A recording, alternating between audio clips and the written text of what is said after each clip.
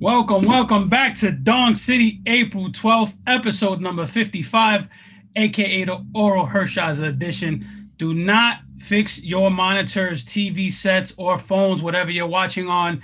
Vince Mercandetti is on vacation. No, we did not turn him into a Puerto Rican. Instead, we have Melvin joining us covering for Vince. Melvin, how you doing today, baby? What's going on, brother? I got the Eric Bischoff thing going There on you right go. here, I man. Look like at it. I that. like it a lot. How y'all doing? Very nice to be here. It's always a lot of fun talking some good stuff here. Vince, wherever you are, I hope you're enjoying yourself, and I'm gonna hold you responsible for everything I say tonight. So, Oh, Vince is watching. He may not be here, but if I know Vince, he's watching and he's critiquing. And if I know him, he got a fucking notepad and he's taking notes. Yeah, you gotta get your grade at the end of the show. Absolutely, I expect to go to the inbox and I got a letter grade waiting for us. That's right. Usually we let Vince do the heavy lifting with the talking, but today he left that to me. So here we go. So, no further ado. 55 COVID updates. We had a couple things going on. So we had MLB teams actually encouraging their teams to get vaccinated. They gave them a little caveat for teams that were vaccinated at 85% or more clip. Some of the restrictions are going to be lifted, such as no maskless gatherings. There were no longer require masks in the bullpen. They don't have to wear the contact tracers. They can do joint gatherings like pool tables, ping pong, video games, other clubhouse activities like that. Yankees they actually had a team come over and vaccinate 100% of the team. Gio Urshela did feel some side effects the next day, so he was on the COVID IL for 1 day. The Mets had some reservations with some of their players, so they did something pretty cool. They had the hospital for special surgery on a Zoom call, and they basically let them answer any questions that they had and educate themselves further. So MLB is doing pretty good with the COVID stuff. What do you think about this, Melvin? Well, you know what? They're doing about as well as we can all do. I mean, we're all trying to, live trying to find a new normal. I mean, things have not been normal for the past, 13 months. Could they have been better? Well, I mean, one could assume. But this is what we got, and I'm really happy that, especially I like what the Mets did. They left it up to the players. Educate yourselves. It's all about, I myself, I'm fully vaccinated, and I am all for it. So I'm really glad that MLB is pushing to try to find a new normal, try to give us a good product, but improving from last year. They could have just punted again and say, okay, well, no fans again this year, and at least they're trying. They could have punted it again, as one of the major sports to not have a full season yet. And they could have been like, okay, we're gonna shorten it. No, they went for 162. They're trying to give us a product. I mean, Lord knows we pay for it. So if we go to the park, so it's really good. I think it's a good move. I don't know. I think it's a positive move. Absolutely. Make no mistake, this is driven by money, though. Oh, of course. Yes, that definitely. Looking at the COVID numbers as of April 10th, so that's 2 days ago, they administered almost 100,000 tests, 99,599 to be exact, with only 25 positive tests, 17 being players, 8 being staff members. That is a 0.3 positivity rate. You take that and you run with it. So that's that. Now, to more serious matters. Today, MLB has postponed the Twins and Red Sox game in Minnesota due to the killing of yet another black man at the hands of law. Let me rephrase that. I'm sorry. I want to say his name, actually. His name is Dante Wright. He was killed at the hands of the Minnesota Police Department. And so, MLB thought it best that since it was in such close proximity, they delayed the game. I like that. I like what they did. They're taking a good stance here. What do you think, Mel? Oh, absolutely.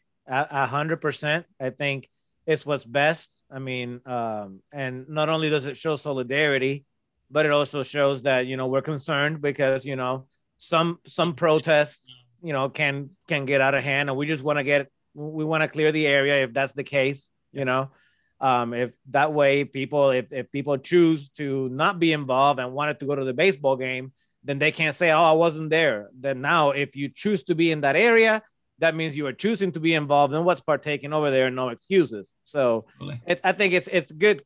It's a good, peacekeeping measure.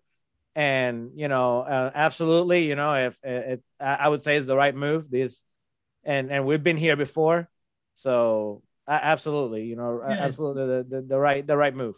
Yeah, Definitely. that's a good point. They're taking the safety of the players into consideration here and their family members.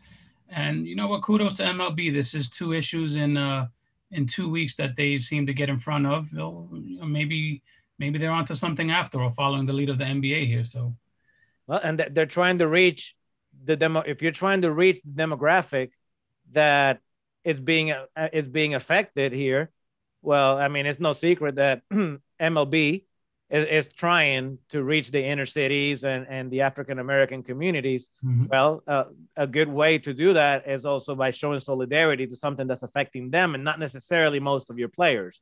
So it's a great move all around. Absolutely. And as far as I can tell, before we went on the air, only one player has sat out in protest, and that was Aaron Hicks. And I can tell you, as a Yankee fan, Aaron Hicks, take your time, baby, take your time, because you started off slow as shit. Take your time. I think that who's hot and who's not still coming up, right? Absolutely. Who's hot and who's not further we're gonna think about Aaron Hicks here soon. It's the only number 3 who would hit it that doesn't swing a bat, but let's go. Hey, Moneyball, right? Moneyball. You catch that Sunday night baseball game yesterday? I sure did, my man. Let's talk about this. Rob, first. You got that queued up, Rob? Do we got it? I think Rob has it. Well, while we wait for Rob, basically Phillies and the Braves were in the 9th inning, and things were getting tight, and there was a call which, it was a ball hit. Who hit the ball? I can't recall. I'm sorry. It's been a long day. It was Didi. Can you have to enable the screen share? Yes, thank you very much. Didi Gregorius. Yes. All right. Go ahead, Rob. You good now? All right. Cool. All right. Got it right here. And coming up. There it is. There we go. Bottom of the top of the 9th. Didi lifts it. Who's that? Acuna? That's Acuna. Yeah. Acuna that's Osuna. Oh, that's Osuna. Still a good throw. And if that's Acuna, this is not an issue. But you know what though? That was a good throw. That was a good one. A little offline to me. I don't know. Acuna, that's on the laser probably, but he missed the plate, man. He completely missed the plate. Oh, absolutely. Alec Bohm with the game-winning run. They showed that replay about 10 times, and there's no way in hell that I think that they would get that wrong. And they came back, and they still got it wrong. They still did. Yeah. And here's what I don't understand. What I don't understand is MLB went through everything to convince the purists to, yes, replay is the best thing to do, best thing ever. And they convinced all the people from my age and on that were like, no, we just like the human error. You convinced us. Okay, we embrace replay. And 10 years after Jerry Mills and 10 years after Armando Galarraga, we're still talking about this. Then what was the point of all this? Like, let's get it right. I mean, this situation, the Michael Conforto situation, I mean, come on, man. I mean, there's gotta be a floor somewhere. And I don't know the explanation. I mean, somebody made a really good point yesterday, I think. And that maybe MLB needs to mic up the umpires like they do in the NFL. And maybe the mic'd up umpire can be like, okay, this is what you think, but this is what the rule says. And this is how we're interpreting it. At least we have a floor to stand on. But it would be interesting. The union would never go for it, but I like that idea. I see how, the union has always had the umpires' backs. So that's more accountability to umpires. I mean, that would be like, okay, you stuck us with human replay. You're talking about robot umpires. Now you're slapping us with this. I mean, come on, what's in it for us? So I can see that side as well. You're absolutely correct. Absolutely. Look, in the day and age where they're worried about, pace of play, they're worried about getting things right. Like you said, the robo-umps and all the other measures that they're talking about taking. The system has been in place long enough to fix the flaws. We spoke about it here just last week, where you have plays that are being reviewed that were absolutely not the intention of the spirit of the rule. It's just, you can't miss every big play like this when you have all the technology at your hands. It's pretty clear what happened, and then you miss the call, and then you get something silly like someone overrunning a bag where you go to a challenge. you know, they definitely have to look at some rooms. The competition committee has to look at some things, make some necessary changes, and get this right, because this was put in play to make sure that those big plays are done right. You can't imagine if this was October and if that was, you know, game 5 or game 7. Absolutely. You know, all hell would break loose, you know? If this were, I would love to see if this had happened in the middle of New York or LA in the middle of October. And this would have been huge. So, yeah. I mean, I guess that's the silver lining. At least it happened in the second week. I mean, maybe it can start, you know, because I remember there was one year where when instant replay started in the World Series, it came about in the middle of the year because of something that had happened prior. So maybe this is something that needed to happen, because this is something that this would have been a non-issue 5-6 years ago. It was just a blown call. I guess, I don't know if this is the outlier and we're just seeing it.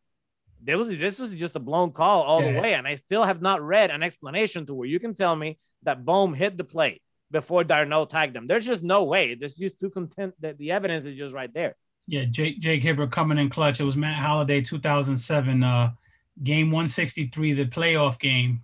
That's right. Game rather. The wild card, yeah. So it's he never touched the plate. They're still waiting on him. Yeah. 2007, you're talking 14, 15 years ago. I mean, you got to get this right. And we're still talking about it. We're still talking about it. There's just no excuse. Absolutely. This needs to be ironed out, and it needs to be ironed out before October. Absolutely. Somehow, some way. I mentioned the idea last week of challenge flags, and the more I say it, the more I like it. More and more, man. You give them some challenge flags, and you got to give some wiggle room for these things to be. And you know what? I took it up on myself. I volunteered for Little League and everything. So, Joe Torre, give me a call. I got your back. You know, because apparently Jerry Meals and the rest of the guys are having off days on. Maybe your presence can force Angel Hernandez to finally retire, man. Him and Jerry West and Joe West. You know, I'd rather deal with Joe West. I'd rather deal with Jerry West. How about that? Jerry West, yeah, I'd rather deal with the logo too. No, definitely. So yeah, that's that. We're gonna talk about something else which I find absolutely hysterical. My man Trevor Bauer. So Trevor Bauer threw so much shade at the Houston Astros. He was probably the most vocal player throughout the entire Astros scandal. He talked a hell of a lot of shit. He tweeted a lot of shit. He had a lot of subliminals back and forth with players. I think he went back and forth with Correa. He talked a lot of shit. And what happened, he got a lot of his baseball were confiscated and sent to MLB for basically analyzation for substances. If there's one player that couldn't afford this, it was Trevor Bauer. Oh, and you know what? He's probably rethinking those 3 years now. He was like, because if all this hits the fan, and the Dodgers are out of this in 3 years. So now if he would have gone with the 7 or 8 years, then maybe a little more security, whether or not, I mean, independent of this investigation, because this can hurt him if this comes back.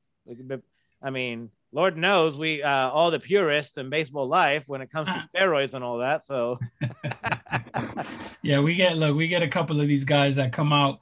There's 2 posts that get everyone coming out. Posts about cheating and political/social justice. Right. You know, those 2 things will always get those guys that never participate, that never say a word, that never talk baseball. It will always, they're like flies to shit. They always come out. They always have a comment. They're wearing their Patriot hats and they're ready to storm, you know, the capital of baseball life admin team. So yeah, I can go suck a dick. I will say this I just had a second thought on Bauer. I read about Dave Roberts, you know, suggesting about, you know, Bauer being singled out by MLB for this. And I was like, I kind of understand him having his players back, but of course he was. I mean, the evidence is there. First of all, I mean, look at the stats. First of all, I mean, and the evidence is there. The tangible evidence is there. Forget the stats. And then he didn't help himself. Yeah. He's talking. So, I mean, what else did you expect? I mean, you can't be mad at the dog for going after the car and chasing it if you just throw the car out there. The man told you himself that he's been chasing spin rates since 2012. He told you himself he's been obsessed with getting more spins on the ball. how else do you do that? So all You MLB is escape the doing is substance. saying, okay, how obsessed are you then? Let's Absolutely. see. Obsessed enough to get this big contract, maybe? I don't know. When Fact you of the are, matter is, I mean, that he got what was coming to him. And you know what? I think Bauer was even expecting it. I mean, he had to, like man. the attention. I guarantee you those balls are going to come back with some sort of substance on the pine tar, Vaseline, something. They're going to come back with And some foreign substance on them. and could this tip the scale now to the argument about because remember the collective bargaining agreement is right around the corner, right? Mm-hmm. So can this tip the scale, because these owners and everybody who always takes the owner side has always been on the whole, oh, if the player pops hot and is caught cheating, does that give us a way out of the contract? So maybe now this whole Bauer thing is going to start getting some traction. That discussion is going to start getting some traction. If the team has an out, if the player comes back as cheating or pops hot or something, maybe this can get some traction in that direction. And I think the players would be smart to sort of seek some kind of, some sort of relief where you can use something, because even hitters will tell you they would rather play. They don't mind these guys using pine tar or using something to get a better grip on the ball, whether it's sandpaper, pine tar, something to get a better grip where they're locating better. So I'm sure that there's a way that MLB and the players can find. Maybe it's like football. Football, you rough up the balls, you scuff them up a little bit. Quarterbacks like to get them, scuffed up just to get a better grip. This is where I draw the line. Yeah. This is where I draw the line. Is it something that the other team has equal access to? That's it. Yeah. That's it. It's not my fault that I know a trick that you don't. Yeah. I mean, you have equal access to the pine tar. You have equal access to the little sanding right here or whatever. Okay. I chose to pick the veteran's brain and you didn't. You see, that's just like stealing signals. Okay. Now that is not the same as setting up the cameras, and we're not going to go chase that rabbit. That's not the same. But if it's something that you have equal access to, I mean, I guess you're bad for not knowing the tricks. I'm sorry. I don't know. Like Austin Sparrow said in the comments, we had this with Michael Pineda, who, he was about as blatantly stupid as you can get. He had the shit on his neck glistening. He was bleeding out of like gushing out, Then you had, I think, Shohei Ohtani. They showed him going to his glove earlier last week on Sunday Night Baseball, was it, I think? Yep. They showed him going to his glove, clearly rubbing something. I'm not against this. Like you said, if it's equal access, fine. Players, hitters, they won't oppose to it because pitchers are locating better. Maybe there'll be an issue with the spin rates, maybe not. But you know what? Let them go for it. Like you said, if it's out there, if it's equal access to both, I have absolutely no problem. If you have equal access to than I do, then how you use it is up to you. I'm sorry. That's just how I see it. And it's kind of hard to argue with that logic, I guess. But again, this might come back on Bauer again. So to answer Dave Roberts' question, was Trevor Bauer targeted? I have zero doubt in my mind he was absolutely targeted. Yes, that was the point, and Bauer will tell you himself. And when you're a big mouth, when you're a troll, when you are his kind of personality, this is what you're going to get. So don't throw stones if you live in a glass house. A lot of baseball fans, there's a lot of old dogs out there. There's a lot of people like I have embraced this new wave of baseball players being loudmouths and everything. I love it. But I love it too. I mean, I like it. It's evolution. It's not how I was brought up, but it's necessary. I love it. I like how it gets my kids into the field, but there's a lot of old dogs that are still holding season tickets that are they're gonna dictate the wave of how you get treated. You know what I'm saying? So there's a lot of people out there that don't like Bauer. That's what I'm saying. And I get a lot it. of these people are, If Trevor Bauer was black or brown, he'd have a lot more hate. Let's be real. Oh, I'm just gonna say that. Let's be real. He'd be villain number one. Yeah, and the spirit of it, and the spirit of the Twins canceling the game. Yes, absolutely. If Trevor Bauer. That was one of my biggest fears and I know the Yankees were chasing him and the Mets made a very, very strong offer to him. I think the offer was actually better than the Dodgers deal. Mm-hmm. But you know what? Those were my fears with him coming to a big market. Eventually those antics catch up with you. You get a big media market like New York, that shit will swallow you, man.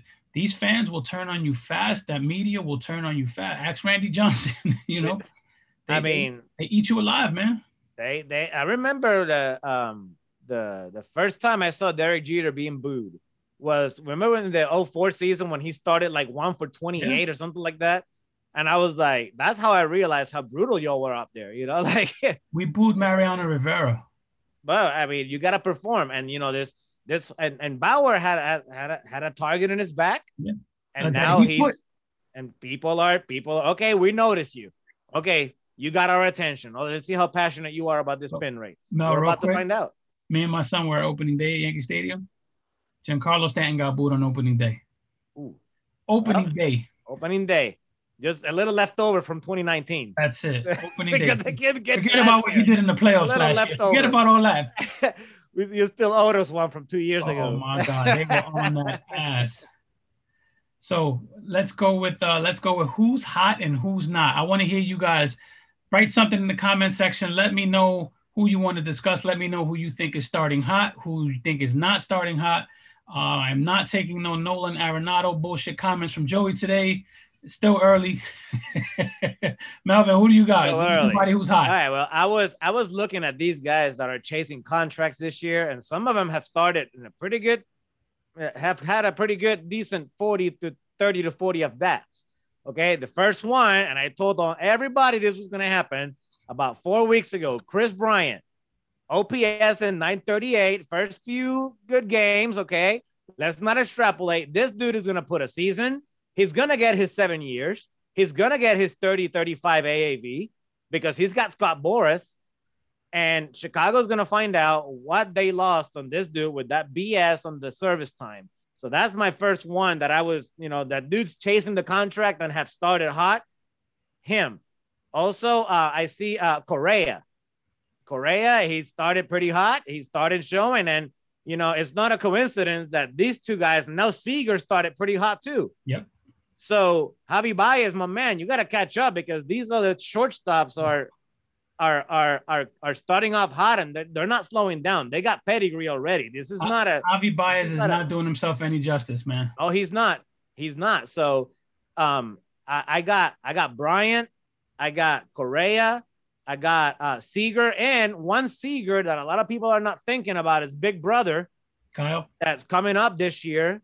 And if this guy puts a 860 OPS season like he's capable of, Henry, I'd give him a year or two, and a good bat still, Kyle Seager has had a pretty damn good career, man. This is a good player. I mean, he's aging a little bit. Flowing under the radar, not a big name. He's a good player. He started a very productive player. Obviously, little brother's going to get the money. And, little brother's got a little more upside to him. But Kyle Seager is flying under the radar, like you said, up there in Seattle, and he's coming up on an option year, so he can opt out and go get some money somewhere. I'd sign him to a year or two and see what he can do with the bat if I need a big bat. So he started off in a good year as well. To your point, every big free agent shortstop coming up has started hot, except for Javi Baez. Yes. I wouldn't put Javi in that category. I don't think he's a big free agent either. I wouldn't even give him 100, but that's just me. You had Lindor, Story, Seager. You had those guys. I think Baez was his notch below. Yeah, and Story has also very hot. He started cooling off a little bit, but he started off. Know who's cold? The one that actually got paid. Oh, Frankie. Frankie is ice cold, man. I don't know what's going on with Frankie. You think New York got to him, or he's still getting that base at a 348 clip. That's not horrible. His slugging is 176. That is not a misprint. 76 slugging. Didn't they do something with the fences up there? After Jason Bay, they brought the fences in a couple years ago, but Javi's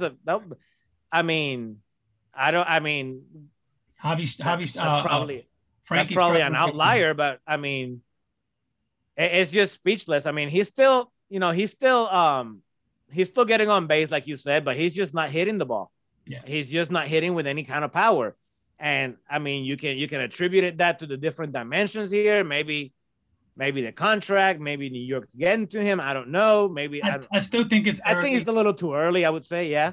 I think it's still too early. There are guys that are it, and Frankie is it. But you do raise an eyebrow a little bit. You started a quote. If you're gonna give guys like Arenado credit and said they're starting hot, you got to put some equity into the guys that are starting cold too. Oh, there's some guys that they really need to start, and these are guys that they either just got paid or they're about to start coming up to get paid, and some of these guys are not. Like, and Lindor is one that he's not starting off real well. So here's the thing. I'm looking at OPS leaders. Top 10 OPS leaders. Number 1, Byron Buxton. Who had that? On the over-under on that one, nobody. Number 3, Yermin Mercedes. The Yerminator. The Yerminator. Number 7, my man Jared Walsh, who is still flying under the radar. And he's the American Ohtani, I guess. He's crushing every fucking thing he sees, man. You know what? There's a lot of upside to this dude, but then again, is that sustainable? That's a great point. Like, it's I always probably think about not sustainable, not at the clip he's doing it, but he is getting it done. You know, he's got some big names in the lineup. Rendon just hit the IL, so they're gonna lean on him a little more. You're providing power like that, they're gonna lean on you. Oh, definitely. And your man, Phillip Evans from Pittsburgh, who had him anywhere? Phillip Evans. I actually picked him up in fantasy. Oh, you did? Yeah. Okay. Number 9, Tyler Naquin. Number 10, Cedric Mullins. My goodness, great. Cedric Mullins from Baltimore? From Cedric Mullins, another pickup I had on fantasy. I needed a center fielder. About to drop I dropped Low Kane for him. You dropped Low Kane for him. I'm about to drop. He's available in my league. About to drop Santum there. I don't know what he's doing. I dropped Low Kane and I picked up Cedric Mullins. Wow. Cedric Mullins. Okay, so there's a little bit of light over there with the Orioles, I would say. Look, if you listen to Dong City, we told you how many youngsters they got coming up. So they got Mountcastle and the catcher, Atley. A couple more names on who's hot. Akil Baddoo, my man, is taking the league by storm. Definitely early pick here. JD Martinez is we know what JD Martinez is capable of. Gavin Lux. I saw that 4-for-6 the other day, and I was like, my man's back. Yo, Gavin Lux. Gavin Lux. He's living up to all the hype. Probably the best name in baseball. Jazz Chisholm is absolutely killing it in Miami. Yeah.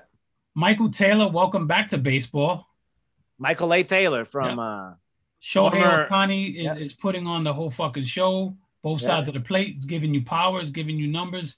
I mentioned Jared Walsh. You know who else is hot? Who's hot? The Red Sox, the Angels, the Reds, and the Phillies. Hey, you know what? Them Phillies are starting to get a little traction in the group. I've seen a lot of people that were once, and I'm still gonna sleep on the Phillies. I mean, I'm a little too stubborn for that, but I will give them credit. You give them credit where credit is due. They're 6-3. You gotta give them credit. 6-3, and they play some legit teams. It's not like they play the Pirates. They're stealing wins on national TV. They're stealing wins. You know? They're getting all the calls already. That's how well they're doing. But there's some. This is the fun part about early in the season. You know, there's shit that happens that you're like, there's no way that's sustainable. But while it's happening, you enjoy it. You enjoy it while it's happening. You know. Absolutely. Let's talk about Hey, who's hot? Joe Musgrove. Joe Musgrove is absolutely hot. And you know what? This was not only the no-hitter. He had 6 innings. He's got 15 shutout innings. He's not. I mean, it wasn't just and this dude.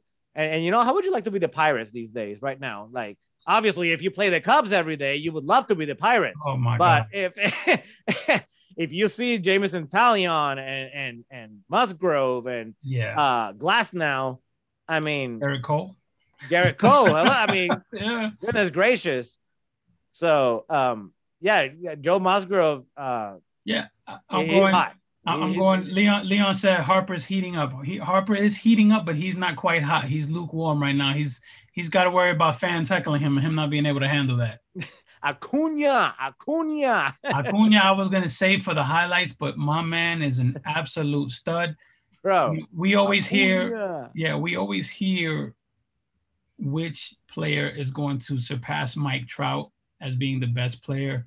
You always hear Mookie Betts. You heard Aaron Judge for a little while. You know, you hear Juan Soto with the bat. Ronald Acuna Jr., man, this kid does every fucking thing, and he does it well. He does it with flair. every tool is a plus tool. This kid is just unstoppable. My man, if look, Atlanta locked him up to 800, something like that. Okay.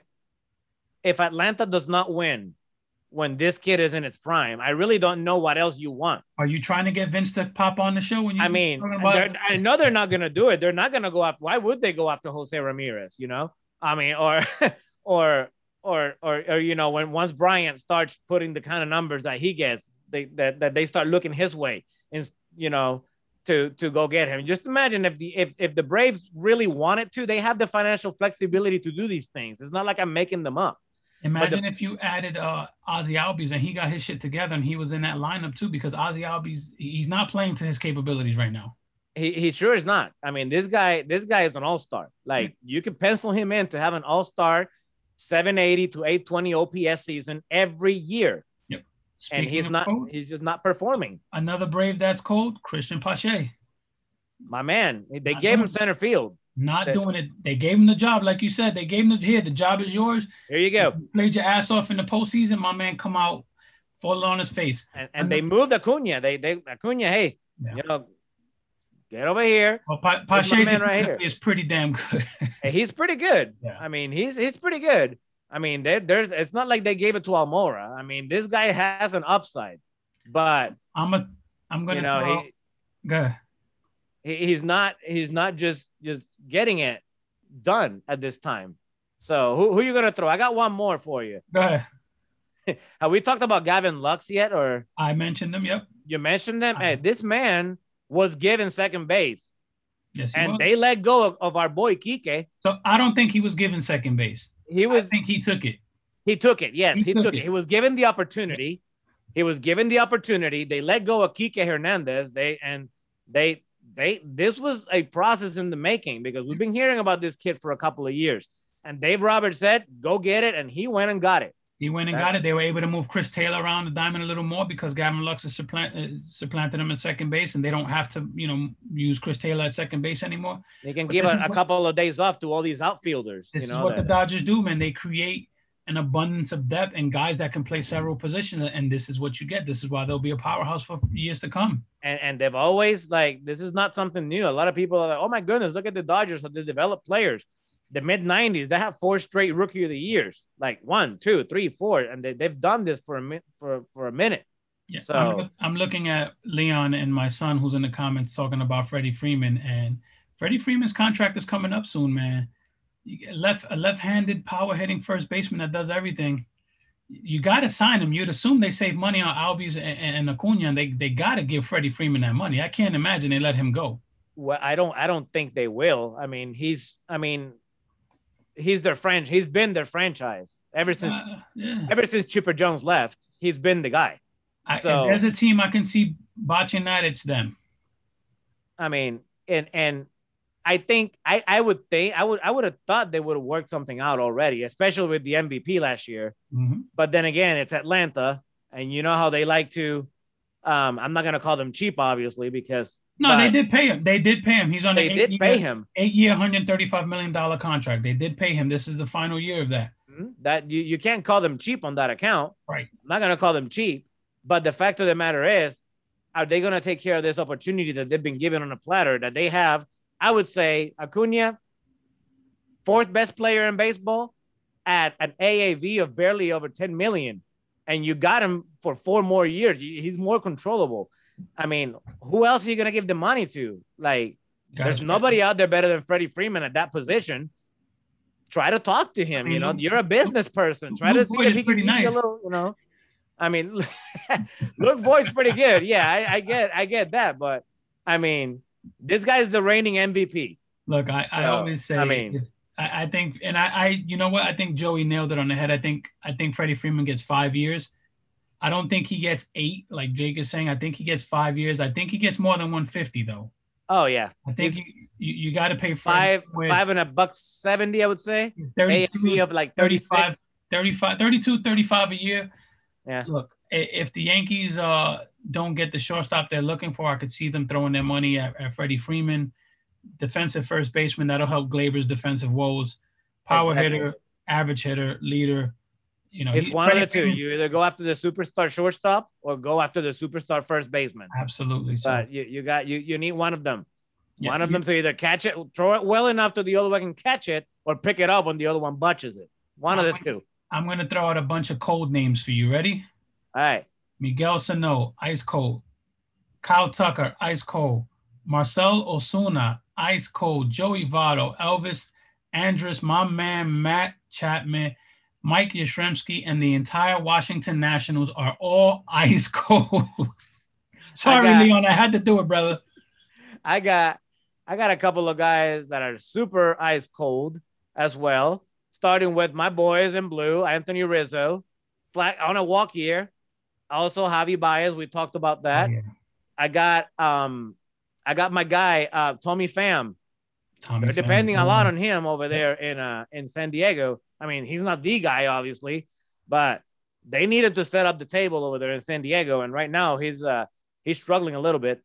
And my guy, Mike Yastrzemski, like you just mentioned him. I got him written down. I mean, I know he's a little older. He wasn't a true rookie when he came up. He was like 24, 25 when he came out. He won like 21. Yeah. But what's going on there? Like disappeared completely.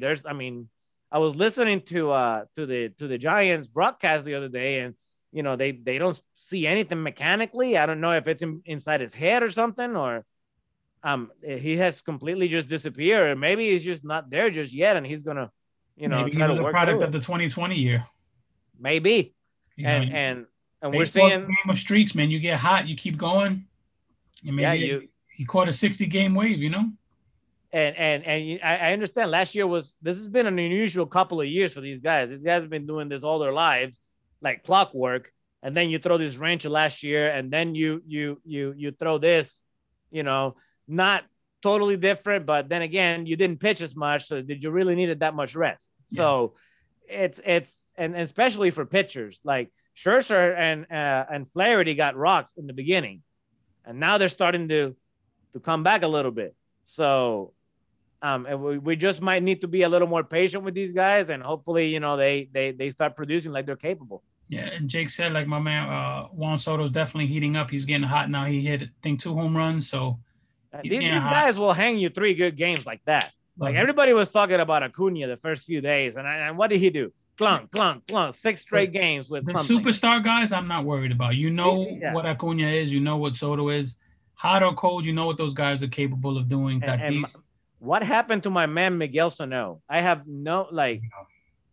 talk about a fall from grace. Let's just nickname him Chris Davis, because he's just disappeared. And again, it's like you could, at least with Chris Davis, somebody could say, oh, well, he wasn't juicing no more. There's an explanation there, somewhat of an explanation that's semi-rational. But we're talking about a guy that 2 years ago put up a 923 OPS in 105 games, 439 plate appearances. We're not talking about, we're talking about a guy that's had an 859 OPS season and a 900 OPS season, and now he's OPS in 432. Yeah. Age 28. What happened? And he was giving you the kind of production that you could live with him at first base. They moved him from third to first because he was a hack at third. You're not getting anything out of this guy right now. Yeah, and first base, obviously, I got this little OPSs in my mind. And when I look at first base, I got to have 800 there. You see what I'm saying? Yeah. I got to have at least 800 there. Middle infield, I can live with 780. But in the corners, I got to have 800, maybe 820-something. You would also think on a team with some sluggers that he would be able to pick it up, pick somebody's brain. You got Nelson Cruz there. Come on. Yeah, well, I don't know how much you want to pick his brain, because then, you're going to end up with an investigation like he did. But maybe when it comes to mechanics, when you're in public, yeah, you can pick his brain, I would say. It's working for Nelson. But, hey, my man, I'm a believer in, yes, steroid guys are this, that, and the other. But without doing something right, I can't just start juicing and start hitting. And you know what? Nelson Cruz is doing something right. You gotta give it to him where he's got. And if all the credit he's getting is from me because he's helped my fantasy against my brothers, then gracias, Nelson, papa. We got a question from Leon. Leon's asking if we're fans of the runner on second base. He knows where I stand on this. the runner on second base. I'm okay. I'm okay with it. I learned to love it. I'm okay with it for the sake of, I mean, it's equal to both teams. So I don't see, I mean, it's kind of hard to argue with that logic. I'm okay with it in the regular season for the sake of, okay, let's declare a winner, because I mean, that is a good way to declare who the better team is. I haven't bought it completely in the postseason. I don't know why. Maybe it's my stubbornness. So maybe that's, I mean, I haven't bought it completely in the postseason. Here's my thing. But I do like it. I don't like the idea of playing the regular season one way and then the postseason another way. I've never liked that, which is why I hate September call-ups for that very reason, that you play all these months one way, September comes, and then you add 40 men to the roster. The shit is a mess. Games are 4 hours long because, you know, mixing and matching. I don't like the rule, but if you're going to stay with the rule, I would say change it to the 12th inning. Give the teams a chance to win 1 or 2 innings on their own. I actually hate it, but if we're going to keep it, I'd say tweak it, bring the extra runner part in the 12th inning. I can add that. I would live with that just fine. I live with that just fine. I just don't want anything to keep the game, I would say, under 14. I would say, I mean, that's two 7-inning double hitters. I mean, that's a lot for one game. I would say magic number being 14. If you're going to fall in love with the 7-inning double hitter, I would say magic number 14. Keep it under 14, I would say. So I would say 12 would be great. I would totally be okay with that. I just don't know. I mean, somebody can because people started asking last year. I was like, oh, our team's going to start bunting. And the answer is no, they're not bunting. They're playing it straight up. Well, you know what's funny? It's the opposite, though. I think teams are bunting a lot more because of that rule. It's an unintended consequence. I think if you look it up, we've had more bunts in the first 2 weeks than we have in a long time. Yeah, in the first 2 weeks, yeah, I would say so. The Yankees have bunted, and I'm like, who the fuck are these guys? They don't bunt, but now they bunt. They're bunting. They're stealing bases. Hey, you're always asking to see who's going to replace Aaron Boone. Maybe Whitey Herzog with all these bunts. Look, you know? I'll take anybody to replace Aaron Boone at this point, man. I'll fucking. Hey, Whitey Herzog's got a ring and 3 pennants, so I'll take any. I'm laughing because I just saw Carlos's comment, fellow Boricua Carlos Borges. He said you sound like his dad, so I'm sure you're giving him nightmares. You're giving him nightmares. I do tend to remind people. People are like, are you arguing? No, I'm actually being Puerto Rican. That I love them. You know, you're being Puerto Rican. That's what you're doing. Yeah, I agree with that. Rob, you got them highlights ready? Yes, I do. All right, let's go with the first one. You want to take this one, Mel? All right, let's take a look, see what we got. Well, first I had, I guess we forgot about the ring ceremony, so I had that ready. Oh, yeah, let's go for that then. That's why you're the producer, baby. You see that the ring ceremony, as I understand it, the Dodgers got to tell like the higher ups who their favorite player was, and then that favorite player would present the ring. I did not know that. That was actually pretty cool. That is pretty cool. Like, was it Edwin Rios? He got Ken Griffey Jr. to talk. Or no, he got Ichiro to talk and say, hey, here's your World Series ring. And there was another one. I think Joe Kelly got Ken Griffey Jr. to talk and say, but hey, you know what? Congratulations to these guys. They deserve it. You know, they were the last team standing. I don't care about the short season. You know, hey, look, they deserve it. They did. They were the best team in baseball, and I don't care about the short season. Had we played 162, I have no quips that the Dodgers probably could have won. I agree. I think everyone knows one of my favorite players in a very, very long time is Kershaw.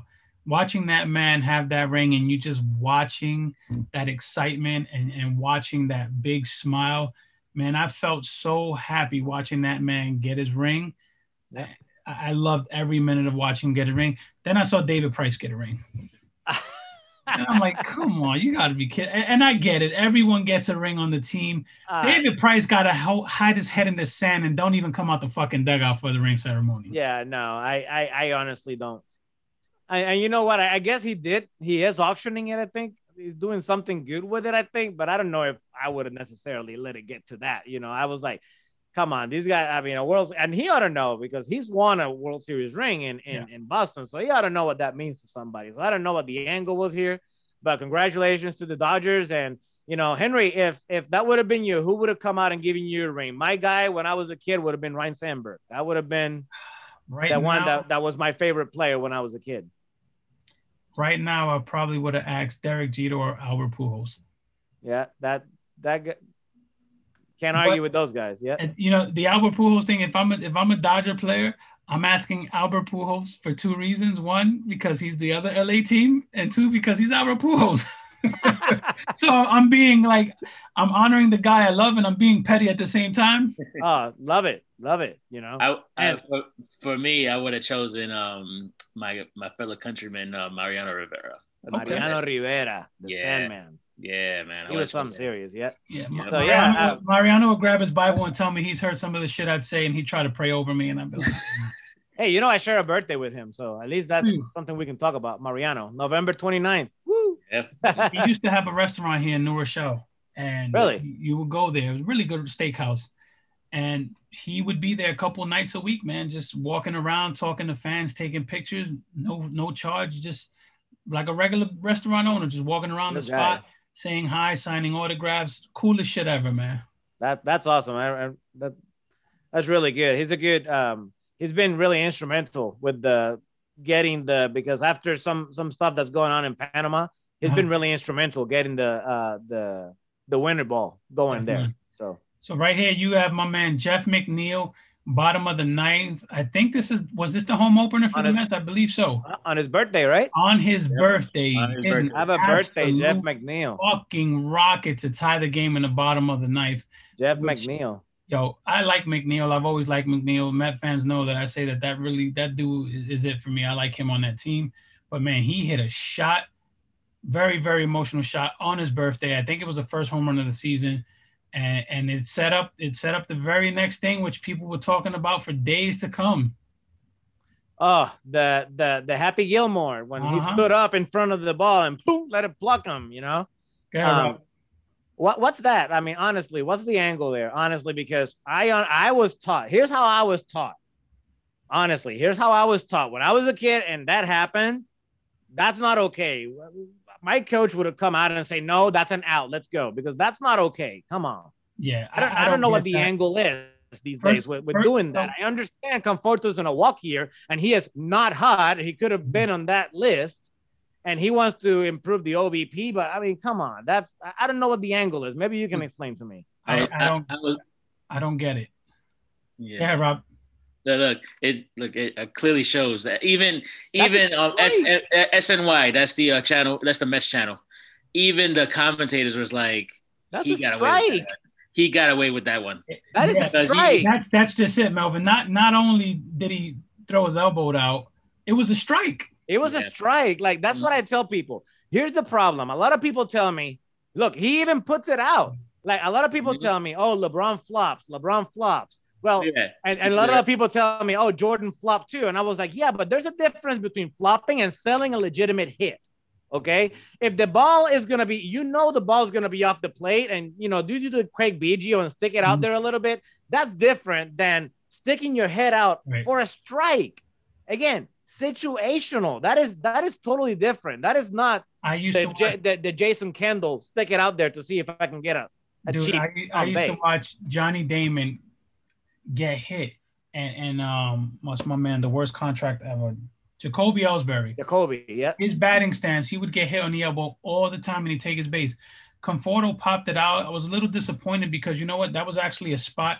Conforto's a hell of a hitter. That was a good spot for Michael Conforto to absolutely tear that house down with a fucking hit. And instead, I think he took the cheap way out. Look, a win is a win. As a fan, you're going to say what you want. You take the win. I get it. At the end of the day, you know that you really wanted that guy to drive that in, and that is one of those guys that is absolutely capable of driving that ball. And you know what? Mets fans are really adamant. They want this guy extended.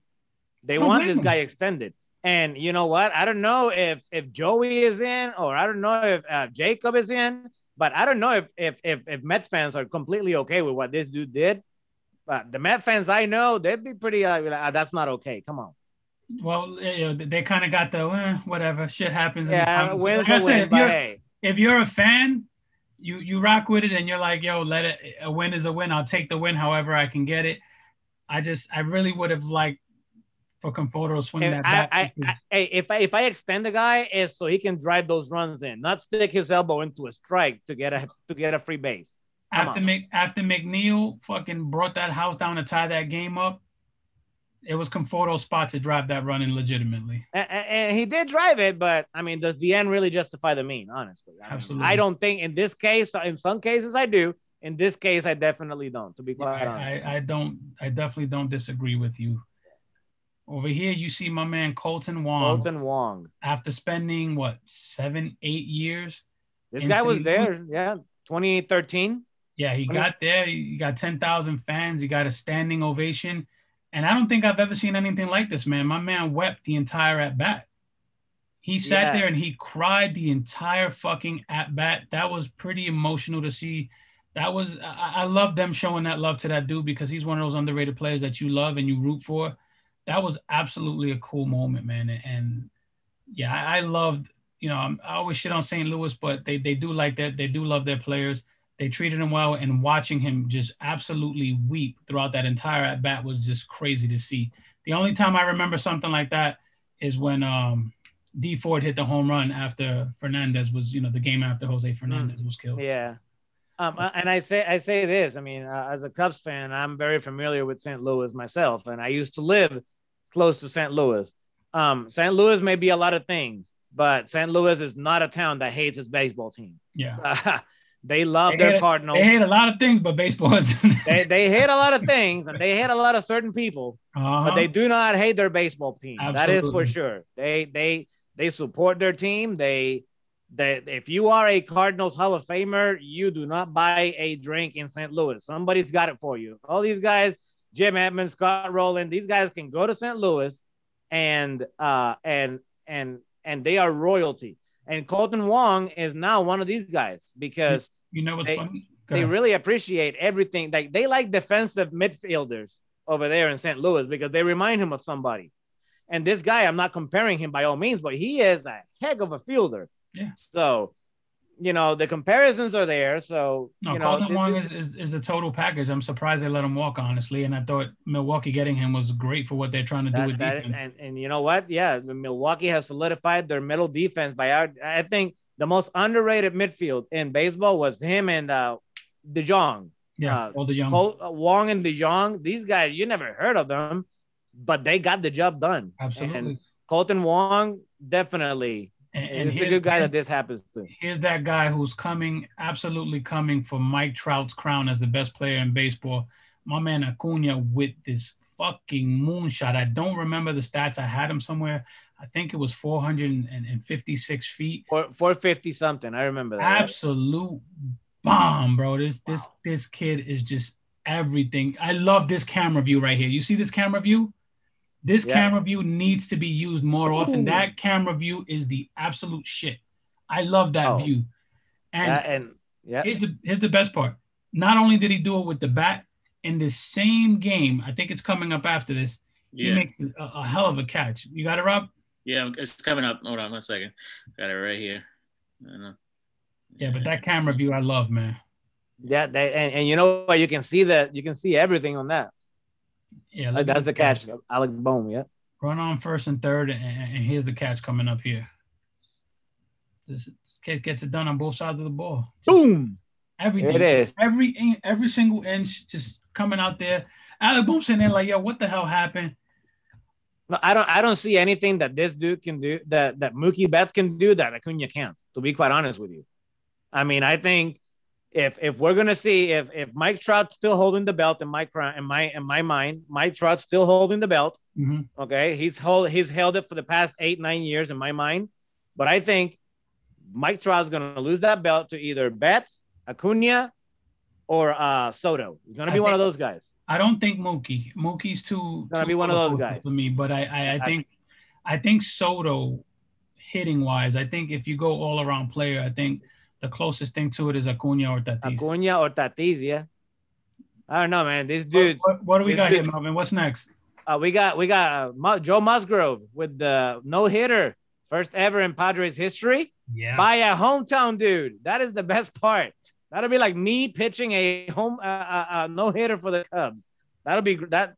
congratulations, guys. Started 15 innings and 0 runs. And don't forget our man, who's catching that game? The Caratini. Victor Caratini, my guy, man. Second one he's caught. His second consecutive one. Yeah, he caught the last one with the Cubs. Was it the second consecutive? Yeah. Second, the last two in MLB he's caught. Oh wow! I didn't realize it. Last two in MLB he's caught him. You know what we didn't add? Damn it! And I think about it now. I saw that there was a fan. It was the Braves game. Did you see that? Yeah, that he gave the ball to the. Yeah, so they're going. I think it was Freddie Freeman threw the ball to a fan. Mm-hmm. It was a fan of the opposing team. Oh, the Phillies, father and son. Yeah, the kid was loving it. The father was playfully covering his Philly shirt, and the little boy turns around and he gave it to another young kid who was wearing a Freddie Freeman jersey. Yep. And I absolutely loved that interaction so much. I don't know if you saw what the Braves did. The Braves ended up giving the kid today a Freddie Freeman ball signed by Freddie Freeman and someone else, and I'm trying to Bryce Harper. Bryce Harper. Yeah. It worked out, bro. That was great parenting. It worked out for everybody. Beautiful story. I love those positive stories. Look, that kid gave that ball up to another kid without hesitation. He knew that he was a fan. He gave that kid a ball, and that's what sports and baseball does, man. One kid was black, one kid was white. You didn't see any of that. You just saw two kids being innocent. One kid saying, yo, this kid is a fan of this player that gave it to me. Not a lot of kids would give that ball up. Like a Major League Baseball player just gave you a ball. You're not giving that ball up. Yeah. That's good parenting. That's good, that's not even manners. That's just good morals. And he was rewarded for it. So that was great to see. That's awesome. When good things happen to people. And I'm pretty sure the last thing on their mind was, hey, I'm going to give this ball up to see if something good happens to us. I'm pretty sure that was far off from what they were thinking. But you know what? Maybe somebody needed that encouraging that good things happen to good people still, Yeah. So that's if anybody's having a rough time, look at that story, The camera angle caught, there was a shot, I'm a sucker, man. My son and I go to games all the time. He's texting me every time during Yankee game right now, the scores and stuff, because he's watching the games by himself. There was a moment where they had the kid leaning on his dad, and his dad had his foot up, and he's just chilling. He's got his son leaning on him, and he's watching the game. And that simple moment was so freaking beautiful, and we need more of that right now. Excellent. That is pretty much what we need more of. Not forgetting the other stuff that gets us a little rowdy, but this stuff right here is what we all want. We all want this to be the leading news and not the canceled games to be the leading news. We want these stories to be more the majority of what we talked about when you talk about something outside the baseball field. So real quick, let me give you guys a scoreboard update. All right. Yankees, Blue Jays, top of the third. Blue Jays leading 1-0. Middle of the second inning, Padres, Pirates tied at 1. Mariners, O's are delayed, rain delay. It's been raining like crazy on the East Coast. Texas, Tampa Bay, 0-0, bottom of the second. Marlins, Braves, 1-1, bottom of the second. Your Cubs and the Brewers, 0-0, top of the second. And we have action later on tonight. The Nationals and the Cardinals at 7:45. Angels and the Royals at 8:10. 8:10 also the start time for Cleveland, White Sox, Detroit, Houston, and, that's going to be a horrible game. The A's and the Diamondbacks. Reds, Giants at 9:45. And as we told you earlier, the Red Sox and the Twins were postponed. All right. Most of the action under the lights tonight. Yeah. So let's take a quick look at the standings. All right. It's still early, but that's early. Look, this is for fun. Let's go have some fun and see if we can find some of these dynasties. You know how it's fun? The Red Sox are in first place. The Yankees are in last place. That's how you know it's. Yeah. Let me see. Cleveland in first place. Royals in second place at 4-3. I'm looking at run differential here. Houston's still killing it, man. They killed it last week. They're 6-3. They still have a plus 23 run differential.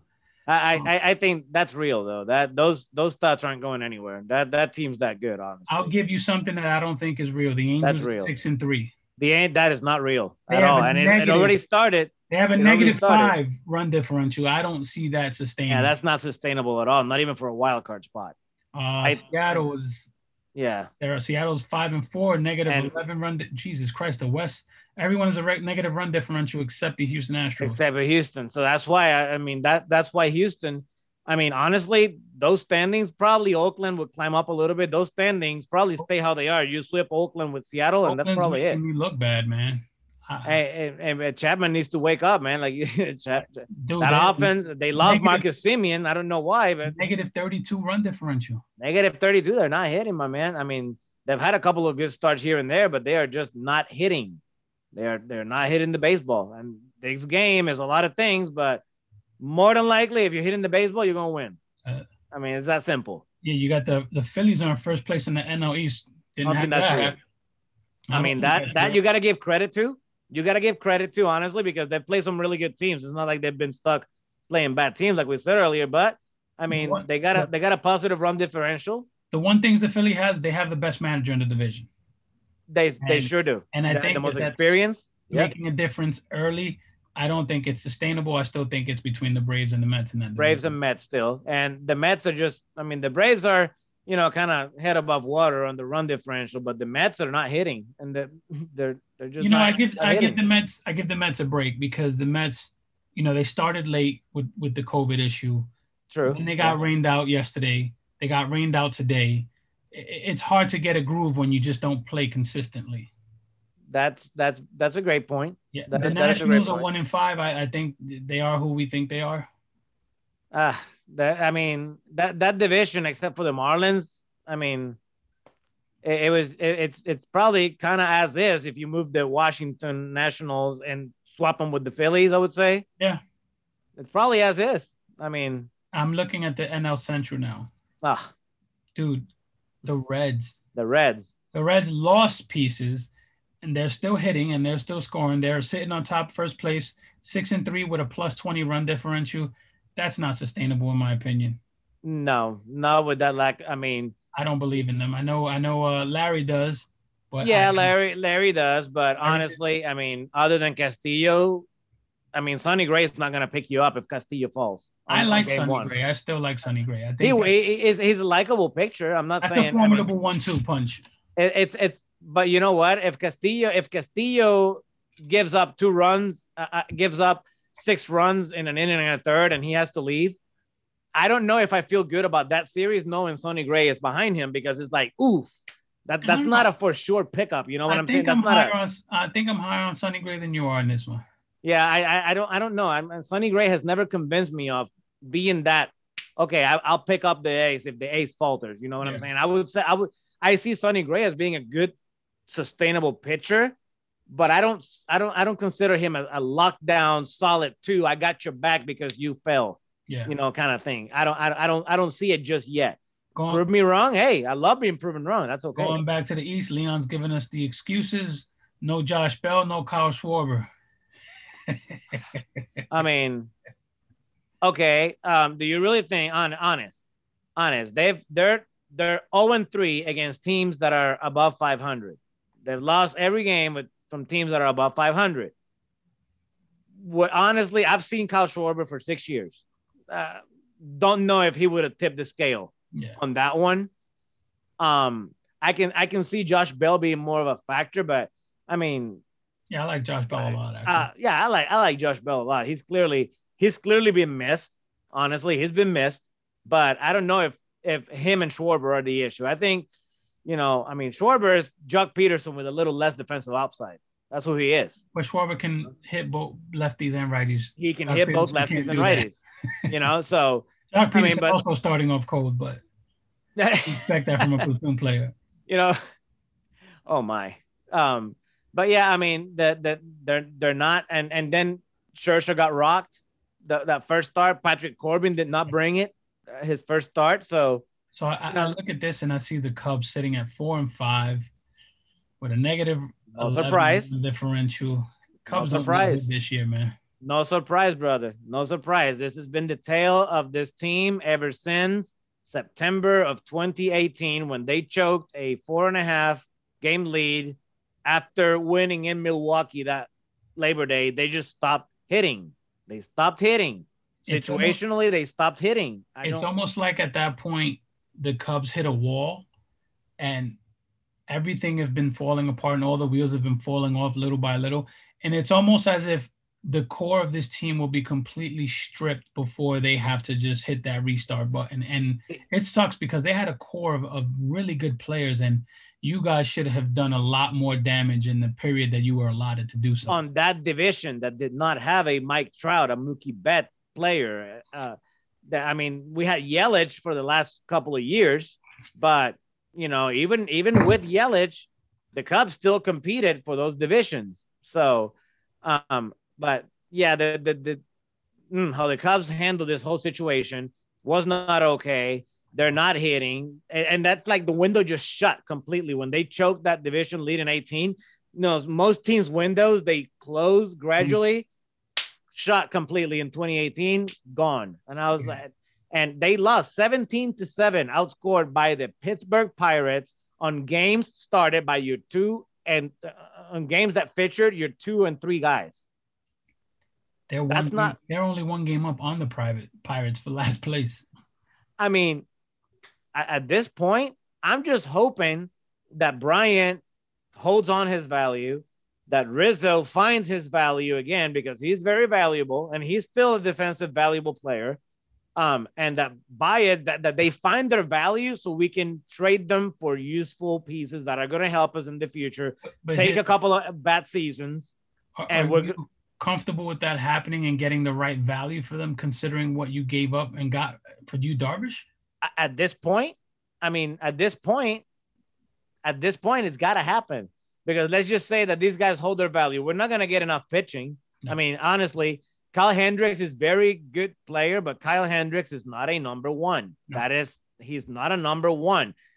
He is a solid 3, probably a second tier 2. I agree. I think he's a very, very good 3. Solid 3. I would give Kyle Hendricks the ball on game 3 of the NLDS. No questions asked. Or the NLCS or the World Series. Is a solid number 3. I think if he matches up against other number 3s, you're in a good position. He'll match up. If he starts matching up against your Jake DeGroms, your Garrett Coles of the world. No, he will not. He can match up with a guy like Patrick Corbin. Right. He can match up with that other tier, not with the Coles, not with the DeGroms, not with the Bowers, not with the all these Darvishes. He can match up with Danielson Lamet. He can match up with Joe Musgrove. He can match up with Chris Paddock and all these guys that are really serviceable players.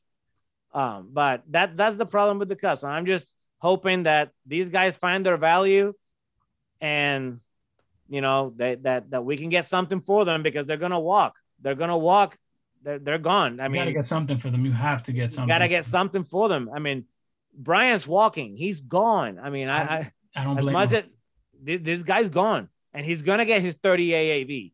He's gonna get his 7 or 8. Get 30. He's gonna get 30 AAV. The least this dude is getting, he's gonna get 7 and 21 and 210. Watch. I don't know that he gets 30, man.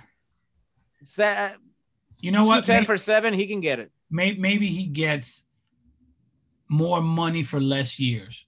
More money for less years? No, maybe he gets maybe at 250 for. Yeah, maybe he gets a 5-year deal with 35 each. I could see that. Yeah, I could see that. Him 7 or more, I think that AAV comes down to 28, 30. I mean, he's 28, and Scott Boras is his guy, man. Scott Boras likes it 7 to 10. The problem with that is that this market is flooded with guys. Let's say a team decides they want to pay Correa and put him at third base, which he's a better third baseman than he is a shortstop. Better third baseman, yes. Would you rather have Carlos Correa or, your boy Chris Bryant? I'd rather have Correa playing third. Right now, I'd probably rather have Correa, but remember, Chris Bryant can also move around. So yeah, but not well. He can fill the hole in the left field. He won't cost you runs. Fair enough. I mean, he won't cost you runs. I would rather have Carlos Correa playing third than Chris Bryant. That's just me. I'd rather have Rendon, really, but. I understand what you're saying. Yeah, I mean, to me, they could be interchangeable. Which one's younger? I think Correa's young, a little younger, right? Yeah, Correa's a little younger. I keep saying the perfect place for Carlos Correa is New York. You put him on the Mets, you put him at third base, you put him and Lindor together with Pete Alonso and Don Smith and Michael Conforto, and you got something really special there. I think that right there tips the scales drastically in the Mets' favor if they add a Carlos Correa to third base. Houston has not locked them in yet, right? I They don't think offered him- Houston. They offered him it was an insult. It was like $120 million. Yeah, in Very the right insult. context, that would be an insult in the right Yeah. context. But I mean, I don't think Houston might hold on to them though for one last run. Maybe they want. You think they pay Correa? They didn't pay Springer. Why would they pay Correa? They I didn't would pay say. Springer. So I mean, they didn't pay Springer. I mean, You can move they didn't pay Bregman Cole. over. They didn't pay Cole either. You They could can have paid move Cole. Bregman. You can move Bregman to shortstop if you need You to. can move Bregman to shortstop if you need to, but I mean, they didn't pay Cole. They didn't pay Springer. Why would they pay Correa? I mean, They're not going to pay Verlander. they're not going to pay. Now, will he ever pitch again? I mean, they didn't pay all these guys. I mean, you do. I mean, I don't know.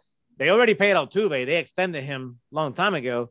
But Jake Hibbert said Correa is 27, KB is 29. So you have that too. so I Service time definitely, manipulation really did Chris Bryant. Did yeah, him, they did him dirty. That would probably tip the scale. That probably Correa gets 8 years and Bryant gets 7. Yeah. That could make the difference, right there. I don't see Bryant getting 7, bro. I can't. I probably one team's gonna give it. You know, Scott Boras, man. I mean, you know, one team's gonna give it. I could see 5 years with a high AAV. 5 and 180. 5 and 180. I can't see the 7 years. The guy's been hurt too much. I mean, but they're not major injuries. They're not it's not a shoulder, it's not an elbow. It's those things start to add up. And you're an infielder, you're a third baseman. You start missing games here and there. Moving to the American League, maybe, maybe what if it's an American League team and you got the DH is coming. That's also another thing. Yeah. The DH is coming, and that's all but inevitable. So when I'm doing takes about next year, I take the DH pretty much as a given in the National League. So that could tip the scale to where he gets a longer deal, knowing he can DH as well. I think we're going to eventually see a time where DH is no longer solely used for one player. That's also, there's only so many guys that can ride that train in one team. Also, the DH train. You're right. Teams are getting smart. Like, for instance, I don't know why the Yankees haven't alternated Stanton and Judge between DH and right field. People forget Giancarlo Stanton's a really good right fielder. Yes, he is. There's teams that could use that spot. The Mets are another team. They could use that spot for Dom Smith. They can use that spot for Pete Alonso. There's that spot can just be rotated between guys. You give guys a half a day off. I think the days of the single-use DH, that's going to fade away when Nelson Cruz retires. And the only other guy that's probably a full-time DH right now, maybe Marcell Ozuna when they adopt it. Yeah, maybe Ozuna. Maybe if Albert Pujols stays around, maybe. But that dude ain't staying around. I love him, but he needs to hang it up. Maybe what's this dude that you got guys hanging around like Miggy? Guys that are just. Yeah, but he's still getting paid though. You got to get whatever you can out of him. Or maybe cut him a check. Yeah. Yeah, that dude still got like 3 years left in his contract. So. Toronto Blue Jays, you could have a guy like Vlad playing, DH, so his defensive liability isn't glaring. The importance, the necessity of the DH in the game has been clearly stated. Imagine so it's pretty much a necessity right now. Imagine signing a Freddie Freeman and you're able to rest him. Like he can DH half the time, he can play first base half the time. That's what you want. I don't see the downside of that. You're getting more out of a player. I don't see why not. But then again, that's also going to influence how long a player gets. However way you play the DH in the play, if you're looking at getting DH at bats from a guy, you're gonna be like, okay, maybe the reason is to extend this guy a little longer. Maybe I can get an extra year out of this guy. So, yeah, I know. See, guys like Jake Hibbert, Edwin Encarnacion, Cruz, Miggy, Pujols. The only one right now worth anything is Cruz. Cruz is the only one. These guys, they're not productive. They're stuck at DH because there's nowhere to put them. They got ridiculous salaries, and they're getting paid. They're getting paid, and you know what? You can only have one of those guys in your team. And actually, right now they're going to start disappearing. So now it's going to become to where you can only have so many guys that are riding. Two at bats in left field and one in DH or two in DH, or that would be the closest baseball can get to substitutions, kind of like in other sports, to be quite honest with you. Ryan Zimmerman's another. That's a good one, Leon. Ryan Zimmerman, yeah. That's a good one. Yeah, I think that they signed him to that club-friendly deal too.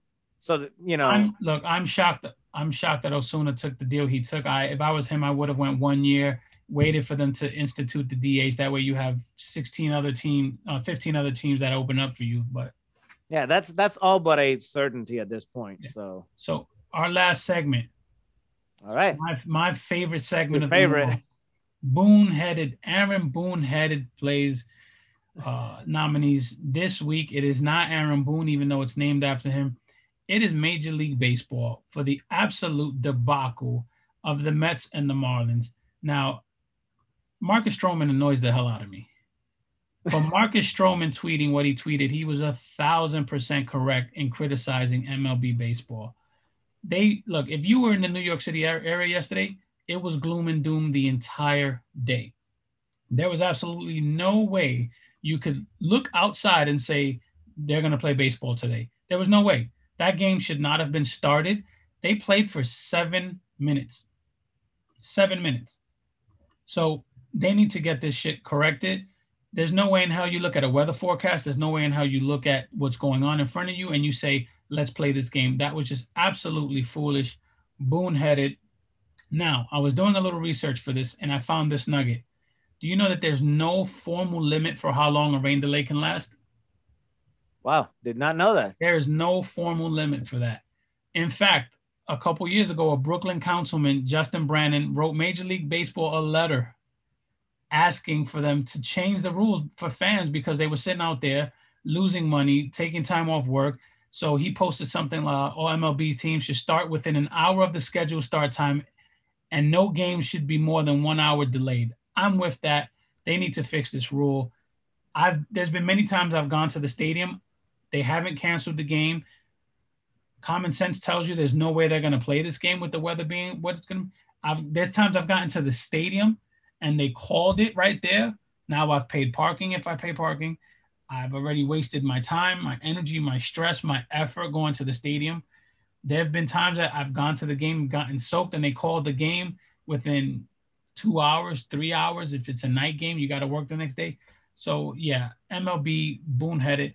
I'll also add the Mets organization into Boone-headed because if you know that this is going to happen, I'm not burning a starter. I'm not letting one of my starters warm up. I'm not letting him go in that game for, I think he threw 7 pitches. I'm not letting my starter. I'm doing an opener. I'm going to have one of my bullpen guys come out and start that game.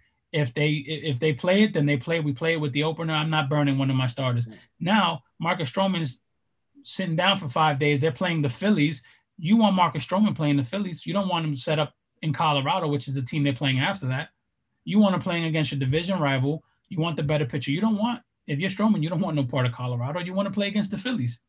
And you're the Mets, so you know you got some double headers coming up, so you know you're strapped already. Yeah. So Marcus Stroman is a lot of things, and you know with his whole stunt in the WBC, he did not earn himself any favors with me, but he was right on this one. I mean, yeah, he was. Look, I got a son in Little League. Okay, in Little League, I'm talking Little League in Clarksville, Tennessee, not New York City, in the middle of MLB, and I can tell you, because of how much it rained yesterday and what it looks like today, if we're going to practice or not. And if I can do that with my little phone, I'm pretty sure MLB can figure out a way to say, hey, we're not playing this game tonight. There's just no way. Do you know why? Because you would be violating the number one rule of business, and you are being an inconvenience to your consumer. And that is not okay. You are being an inconvenience to your consumer. Let's say Joe Everybody gets out of work. I left work early so I could go catch the game, right?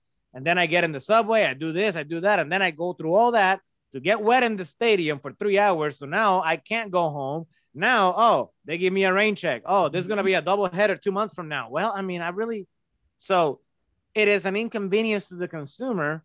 And I think MLB really needs to address that because that also lays on the umpires as well. And here we go again with the umpires. Here we go again. Now, our umpires, if umpires are not capable of making these decisions, then we need to hire people who are weather experts who can, if you think that the umpire's weather app is not okay to make this decision, which I don't think it will, then you need a better solution because bottom line is your consumer's getting pissed and you don't want that. So you're absolutely right. Look, there was a point where Marcus Stroman I think he threw back 3 or 4 baseballs that were thrown to him that got wet from the time the catcher threw the ball to him that got wet that he had to throw back. That's no weather to play a baseball game in. And you know what? A lot of people be like, "Oh, suck it up, this, that, and the other." No, listen. That's how you get hurt. Exactly, right there. It's not like this is not a spring training game. This guy has to be out there. If his manager tells him the ball is in your hand, hey, listen, the ball's in your hand. Now, somebody could have managed this a little better on the Mets pitching standpoint. You know, somebody in the Mets organization needs to be held accountable. Why was this guy out there if we knew that we were going to call the game? That's where I blame the Mets right there. But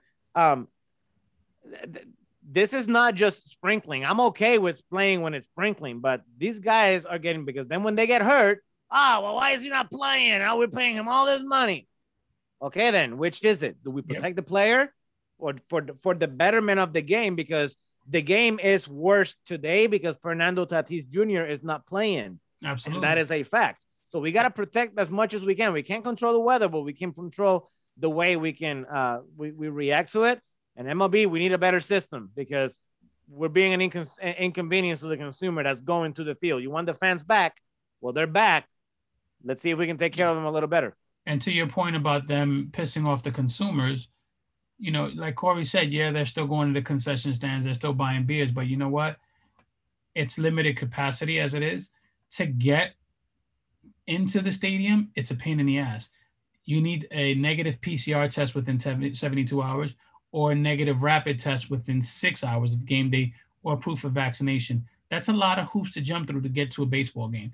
So if you have a season ticket package and you're not vaccinated, you have to get tested after tested after tested. So if I'm going to go through all those hoops, the least you can do is make sure I'm seeing a game in optimal weather and not jerk the fans around. Yeah, brother, let me tell you, what I used before I became a teacher, I did my internship with the Nashville Predators in Nashville, Tennessee, because I wanted to do a sports marketing track before, you know, I became a teacher. I wanted to do sports marketing and everything. But then I became a teacher and that was a real calling, but whatever with that.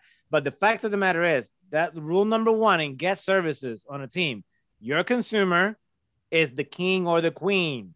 Okay. Even if it's something small, obviously within reason, but game day experience is what drives people to the park. These minor league games with all these everything, with all these hoops and hops and everything, they are that way for a reason. The in-game experience, if the in-game experience is good, you're going to have a sellout every time. And that is that is a fact. In-game experience has to be key. And if that's being disrupted, friend, your business is not going to thrive. Yeah, I totally agree with you. Good point. Well, we got one more housekeeping issue. We're going to plug our other podcasts. Tomorrow you have the Audible with Randy Hammond and Matt Bushnell. Best football podcast out there. Don't at me. Then you have the best wrestling podcast out there, the Work Shoot Wrestling Podcast on Thursday, followed by the best basketball podcast you can find, the Step Back, Friday evening.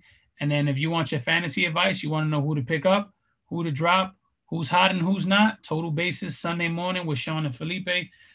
Melvin, thank you for joining us, brother. Step Back. NBA playoffs are right around the corner, right? Right around the corner. They're right there. So the Step Back is hitting it hard now. Those dudes are money. I'm upset because I didn't get to watch last week's episode, so I gotta be able to tune it in when I'm at work coming up. But yeah, Melvin, thank you so much for joining us, brother. Thank you, sir. Vince is over here partying, somewhere on the beach. I think he said he was somewhere by Alabama. I don't know who goes over there for vacation, but brother, man. Hey, I know who goes there for vacation. It's not the kind he likes. I'll tell you that. But I appreciate you, brother. Everyone, I appreciate the invite, guys. I know. So next Monday, this is Dong City. See you later. Dong City. See y'all later, guys.